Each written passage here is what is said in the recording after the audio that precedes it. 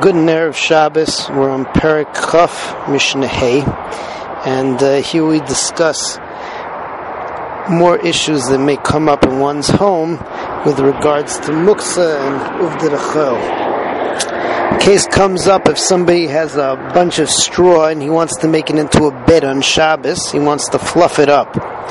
So here, the straw, if the straw is set aside for firewood, so then it's muksa, you can't do it. However, if one sees that it's generally used as a bed, there's a pillow on it, or if the straw is good for animal feed, so then it's not muksa, and you can fluff up the bed and you can sleep on it. That's one thing that the Mishnah talks about. Second thing that the Mishnah talks about is in the old days, the way they would press clothing is they would have two slabs of rock, flat slabs of rock, and you would put the wet clothing in there or semi-dry clothing, and it would press it. You would have one type of instrument for a Baal Bayis, smaller. For a professional washer, you would have a much larger one. So the halacha is that in order to put in the clothing on Shabbos is certainly usher because you're preparing for after Shabbos. Taking it out, it depends. So the one from the Baal Bayis, that you're allowed to take it out because it's a small thing and therefore it doesn't look like you're being soser. But when you're dealing with a professional one, so that, even though it's not really soser, not really dismantling, but it looks like it, and therefore the Chachamim say that it's aser. Rabbi Yehuda argues, but the halacha is that it's aser because it looks like soser. So let's see the Mishnah inside. Hakash sha'al gabi amita, the straw on a bed, lo yinanu biyado, you can't shake it around, you can't fluff it up. Aval minanoi begufoi, but you can do it with your body. That's kila'achar yad, tiltil kila'achar yad, or minat sad. Doing it in an unnatural way is okay. V'imhoya meichel behema, but if the kash was meichel behema, was edible by animals, then it's not muksa. O shahoya lakaro sadin, or you see that there's a pillow there, in which case it's likely to be used as a bed anyway, and it's not muksa. So menanoi biyadei. So then you can fluff up the straw, and you can sleep there. Machbe shel balabatim. So here you're talking about the press. This press, which was of balabatim, it's not a very large one. Matirim. So you can take out the clothes. Avaloi kovshim, but you can't put the clothes in there to press because then you're preparing for after Yontif, after Shabbos. V'shel kovsim, but if you have the large one, lo yigaba, you can't touch it at all. Even taking it out is like matir. Rabbi Yehuda says, Im hoya muter me'erev Shabbos, if you had it, if it was unlatched from erev Shabbos, then matir kuloi v'shrimtai, then you can undo it entirely and you can take out the clothing. However, the halacha is not like Rabbi Yehuda. Moving on to Perek Chaf Aleph.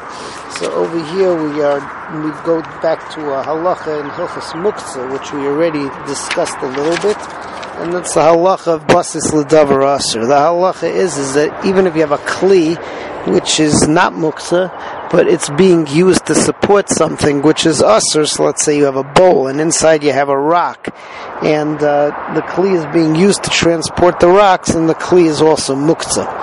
The halacha is, though, that if the basis is being used for a davar ha'aser and a davar ha'muter, both something which is aser and something which is muter, like we'll see in the Mishnah. The Mishnah talks about a bread basket that you have a rock in, so you're able to pick up the basket and that's not a problem. Another case that comes up in the Mishnah is, let's say you have a child that's holding a stone.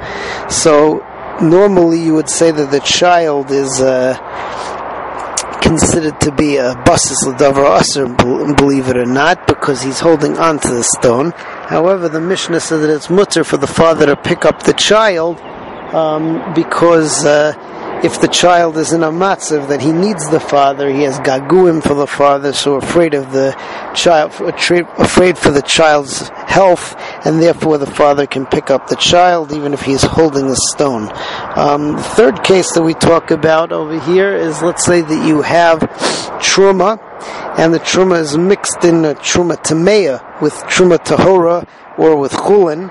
So even though truma tameya is muktzah, so if it's all together in the same barrel, so you would be able to move it. And then as an additional point over here, you have a machlekes as to whether you can be mevatel truma by putting in 100 portions of chulin, so that the truma will be batel 1 in 100.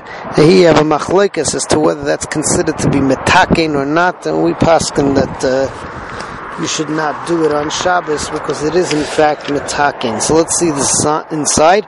Noitel adam as benai ve'evan b'yarai. A person can pick up his son, and even though the son is holding on to a stone, so because of the child's health, so we did not aser the child to be taken because he's a basis.